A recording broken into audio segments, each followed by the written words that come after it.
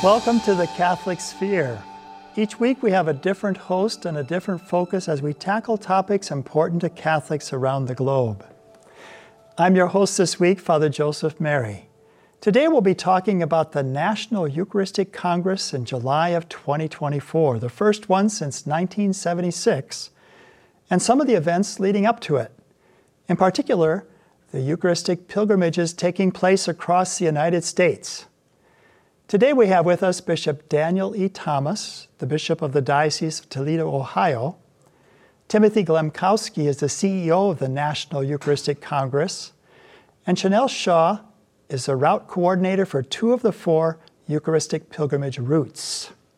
Bishop Thomas, I enjoyed meeting you at the Catholic radio event in Toledo earlier this year, where we talked about the National Eucharistic Revival. Tell us about some of the things that you have done in the Diocese of Toledo.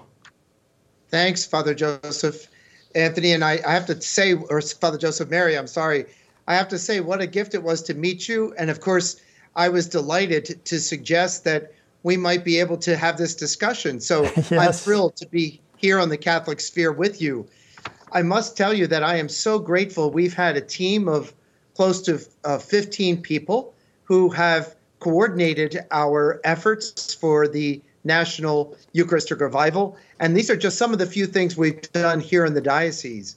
On a diocesan level, we had 7 evening revival gatherings. They were actually in the late afternoon, and they were from 3:30 until, I believe, 5 o'clock, where we had Eucharistic adoration and 2 separate sections of silence, which people had not encountered before, which that was a great gift. We had an art contest with our schools, children from grades K through 12, and the question was, what does the Eucharist mean to me? And they were to respond, whether that was in song or a depiction, whether it was sculpture or painting. We had the relic tour of the patrons of the National Eucharistic Congress, and that was through a full week in a different parish each day of obviously the relics of Blessed Carlo Acutis and St. Manuel Gonzalez Garcia. We brought in National Eucharistic Revival preachers for some of our events, including Father Roger Landry and Sister Joseph Andrew Bogdanovich, Dominican of Mary Mother of the Eucharist. We promoted the Eucharistic Revival hymns, and a hymn written in Cleveland by a priest and his sister and brother, and we did that so that our worship and praise throughout the diocese would be unified, even in song. And we also have written and have been praying through our parishes a Eucharistic Revival prayer. And the focus of that also was that we might grow in our understanding of, love for, and living out of the Holy Eucharist. And I may have a chance to pray it later with your permission and time permitting. We'd love to hear it, and you have been busy. Now, have you seen any of the fruits from some of these initiatives? Yes, just to give you an example, from those Eucharistic Revival, the 7 gatherings, in a sense, our people were on pilgrimage to 7 locations in the diocese. And I can't tell you what I've heard, especially regarding silence. And the folks who attended said that they had never sat in silence before the sacrament before. And one person said, I never knew what adoration could be like. So those are just 2 examples. And thanks be to God that these were sentiments of our own faithful. And I can tell you, I also have had pastors tell me they've seen an uptick in the faithful's attendance at Mass, the reverence for the Eucharist. And certainly with that art contest with children, we saw a renewed interest in young people for what the Eucharist means to them. Beautiful. So it's been edifying and inspiring. Well, that's it. We'll let the Lord do his work. Just put him there and people will respond. Now, Timothy, you are the executive director of the 2024 National Eucharistic Congress in Indianapolis. Tell us about this event. Yeah, it's going to be a beautiful occasion for 5 days, July 17th through 21st, 2024. There's going to be a gathering of thousands and thousands in Indianapolis, Lucas Oil Stadium where the Colts play, and the convention center. Really, for us, it's about two things. An encounter with the living Jesus that leads us on mission as a church. The Eucharistic revival at its core, I think, ultimately is really about that, the renewal of the church. And so we think that happens, just like you said, when people encounter Jesus personally. Great. So I'm sure you are right in the heat of getting the preparations and getting everything organized. How many people are you expecting to take part in this event in Indianapolis?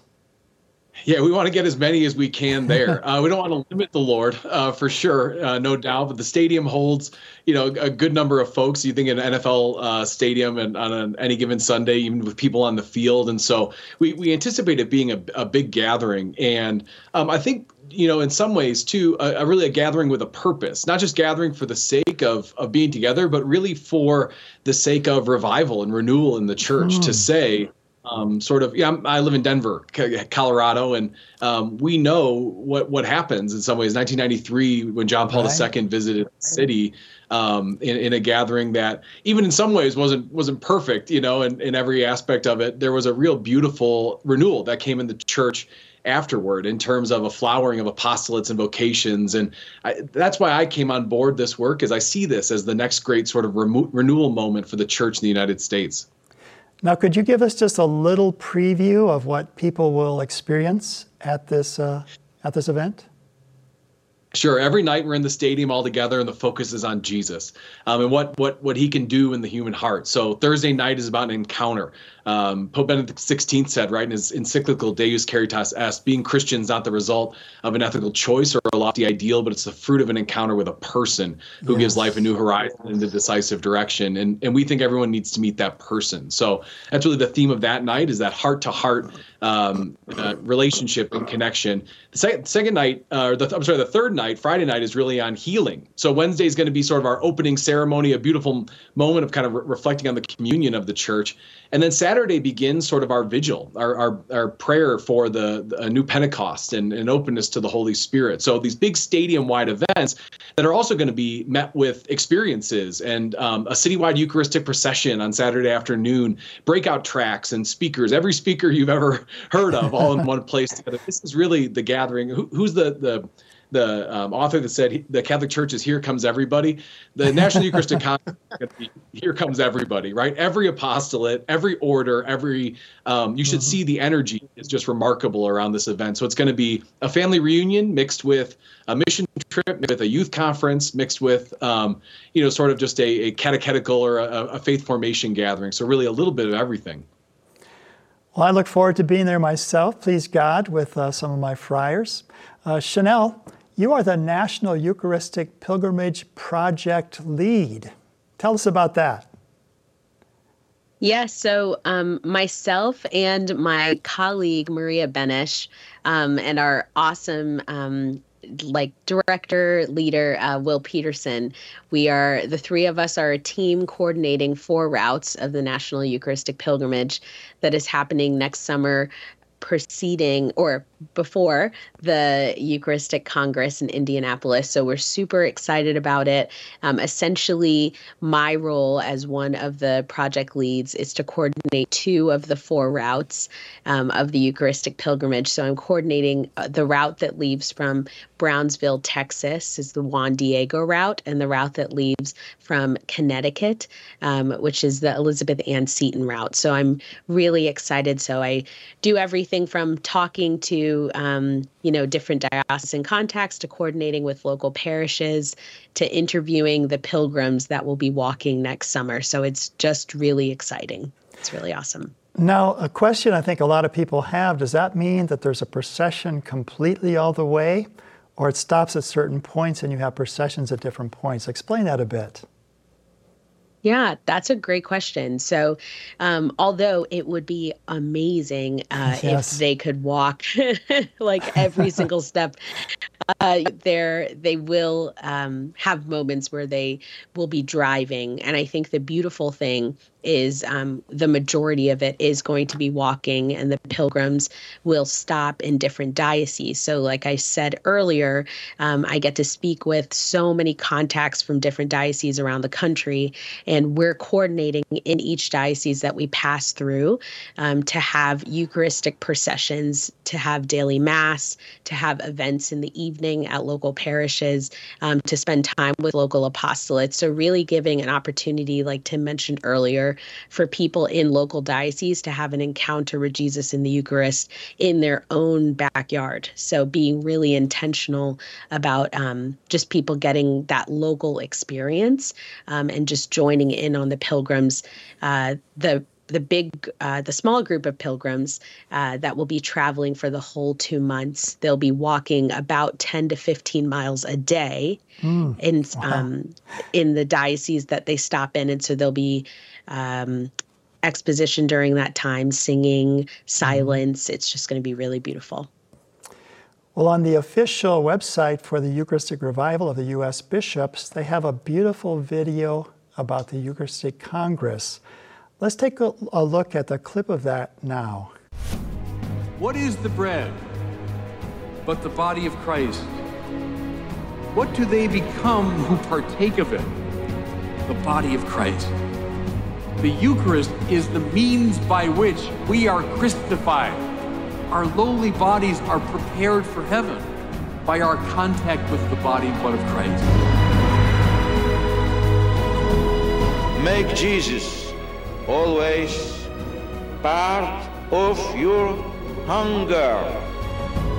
He will give you the strength to go out and profess that you are Christian.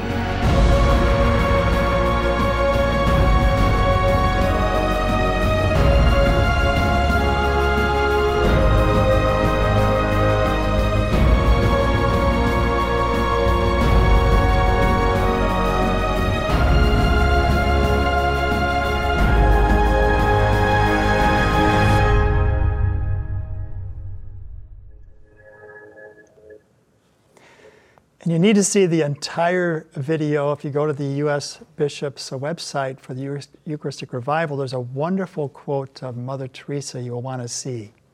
Now, Bishop Thomas, when I first heard of this initiative for the Eucharistic Revival, I was so excited about how this could benefit the Church in the U.S. What are your thoughts and what are your hopes?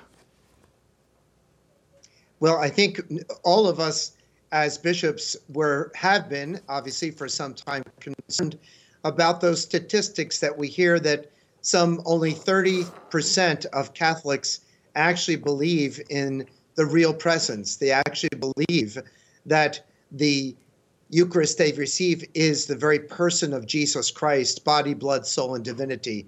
So I think, first of all, the very understanding, and please God, through the catechetical work and formation work, there will be a renewed understanding that the Eucharist is, in fact, Jesus himself. The hope is, of course, that it doesn't stop there.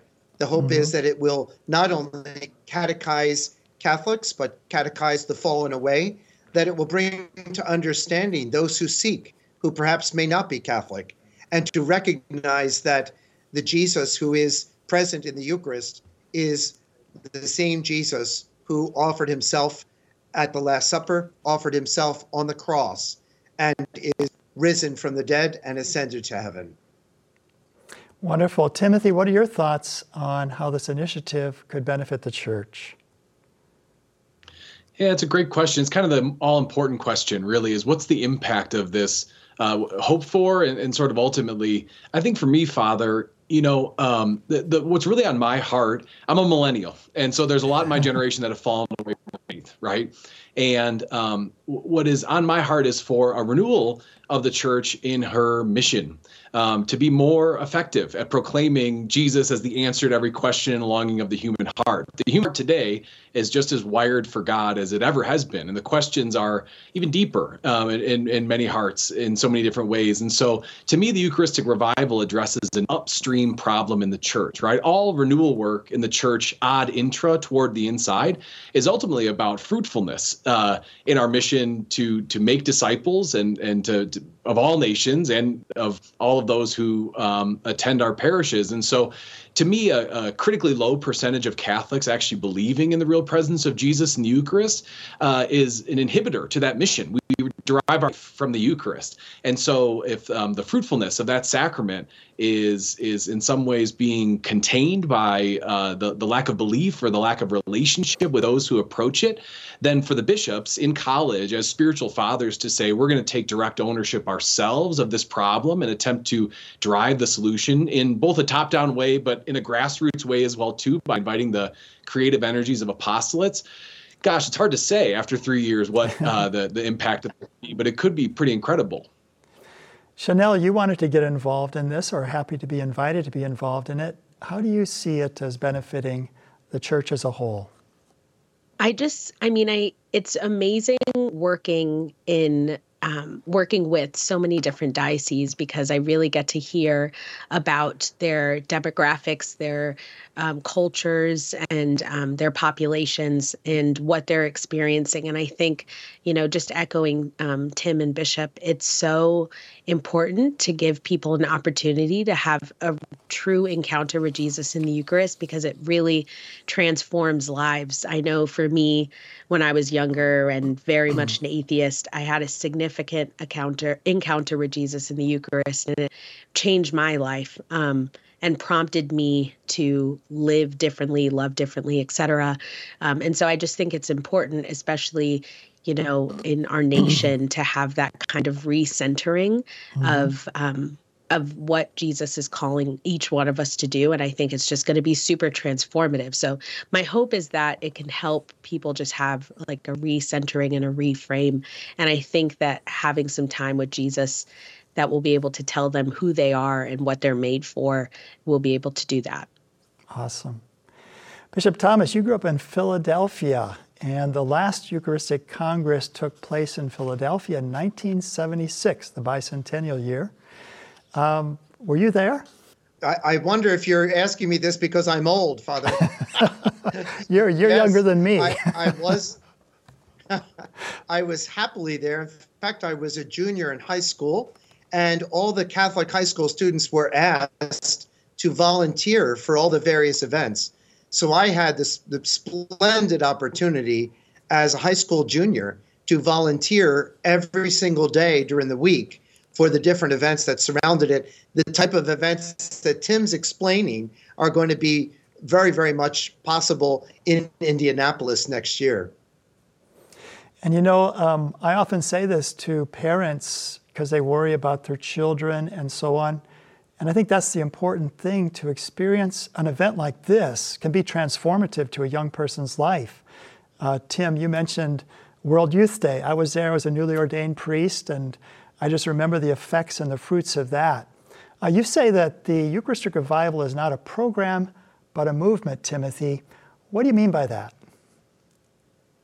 Yeah, it's a good question. So the Eucharistic Revival really has these three components, right? Of the revival activity that Bishop is describing in the Diocese of Toledo and every diocese across the country. It's really at a local level, this grassroots work to bring every Catholic to a rekindled relationship with Jesus in the Eucharist, healed, formed, converted, and unified, we like to say, so that we can be sent on mission for the life of the world. And then there's the Congress, kind of the big event, and the pilgrimage. And these three aspects work together for the next 3 years, and then God willing, in a continuing way, to become sort of more than just we've checked the boxes and we've done the Eucharistic Revival and now we move on to the next. Right. But to continue to say this is a fundamental question in our church is, do we know where our life comes from? And to keep kind of pushing on that issue for the church. We think that that's something that clergy and laity as Eucharistic missionaries will persist in doing. And so we see it like that as less of a checklist and more of a, hey, in your place and in your family or in your parish or your school, what is God inviting you to? That's a movement. That's what's really different than just a program.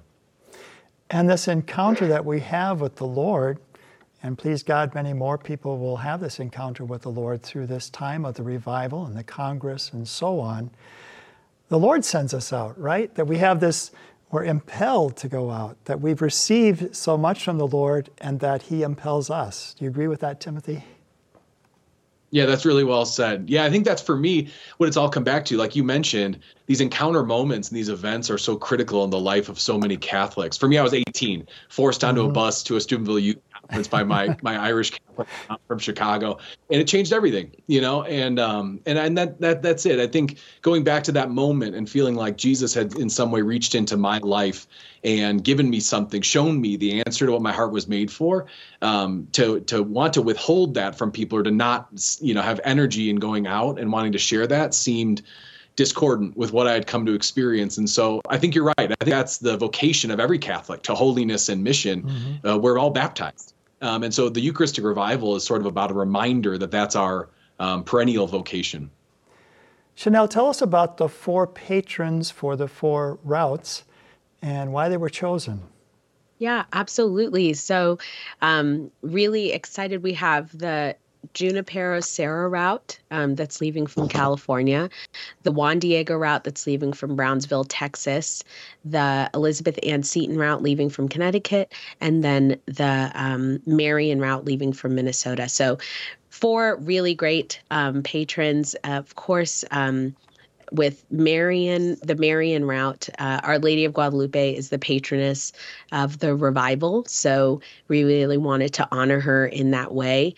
And so just think it's a beautiful, opportunity to do that, as well as we'll be stopping at quite a bit of, Marian shrines on our pilgrimage, including Our Lady of Champion, which will be just like so beautiful. So really excited about that. And then the Elizabeth Ann Seton route was named that especially because of her particular work on the East Coast, in Maryland, New York, Baltimore.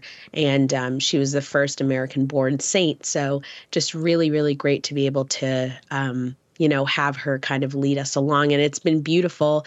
If we had like 3 hours, I would tell you all about the different ways these saints have popped up in the planning. It's been really cool. And then Juan Diego, really just being intentional about honoring the Americas, our relationship with our brothers and sisters to the South. And so it's just a wonderful experience to be able to start in Brownsville, so close to Mexico, and be, intentional about honoring the way that the Catholic faith has rooted herself in the South and in those dioceses. Although, Catholics are kind of small in those areas, they are small but powerful and dynamic. So we're really excited for that. And then Junipero Serra has just done a lot of work on the West Coast in California. And so we're just, honoring his faithfulness to God's calling on his life, and hoping to, help people have an encounter with Jesus in the Eucharist and make missionary disciples in the same way that he did.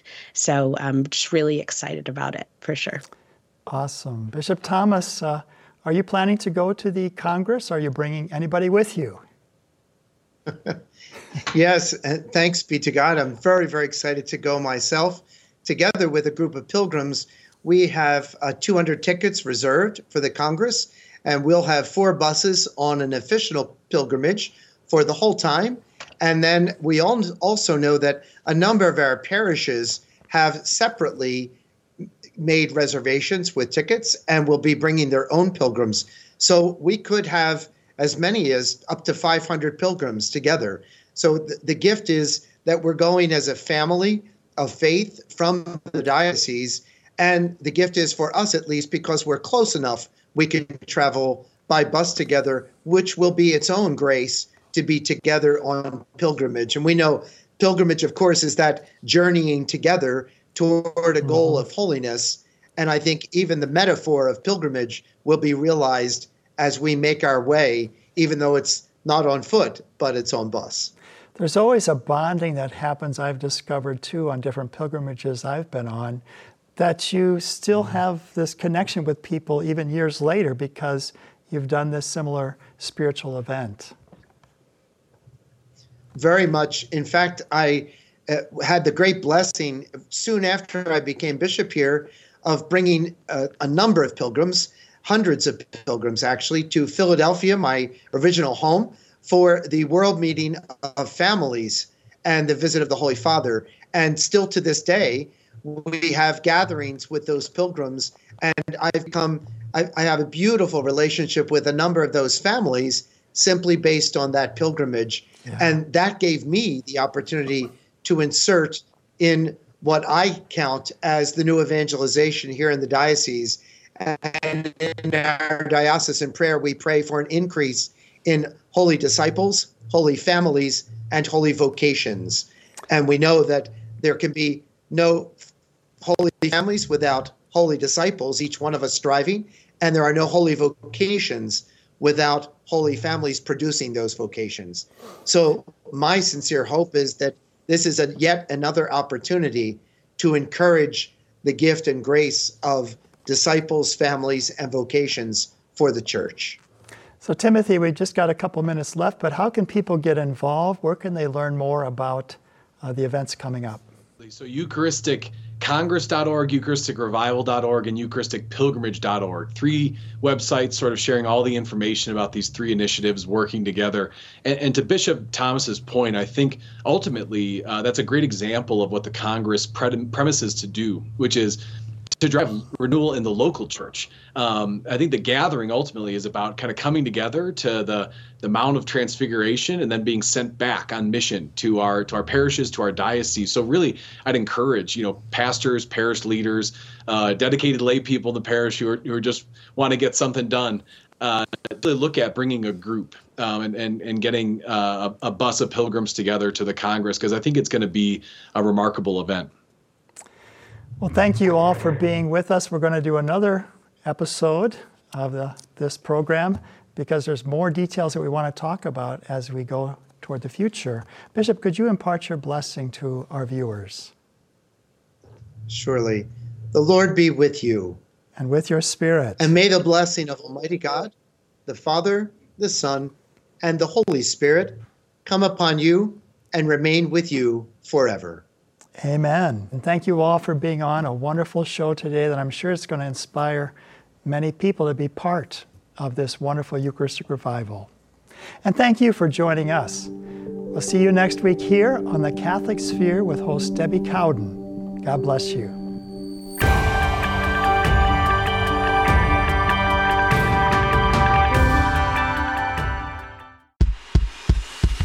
EWTN, teaching the truth. I am a Protestant currently who's really read my way here, a large part due to Mother Angelica and programs like yours. Can't even tell you how excited I am to finally have the courage to call. I've been listening to you guys for quite some time, and I get a lot of great information. I just started listening probably like 3 months ago, and I'm obsessed, and I listen to Mass every morning, too.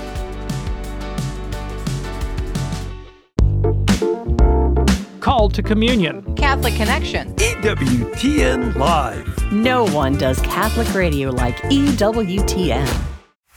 EWTN. Live truth. Live Catholic.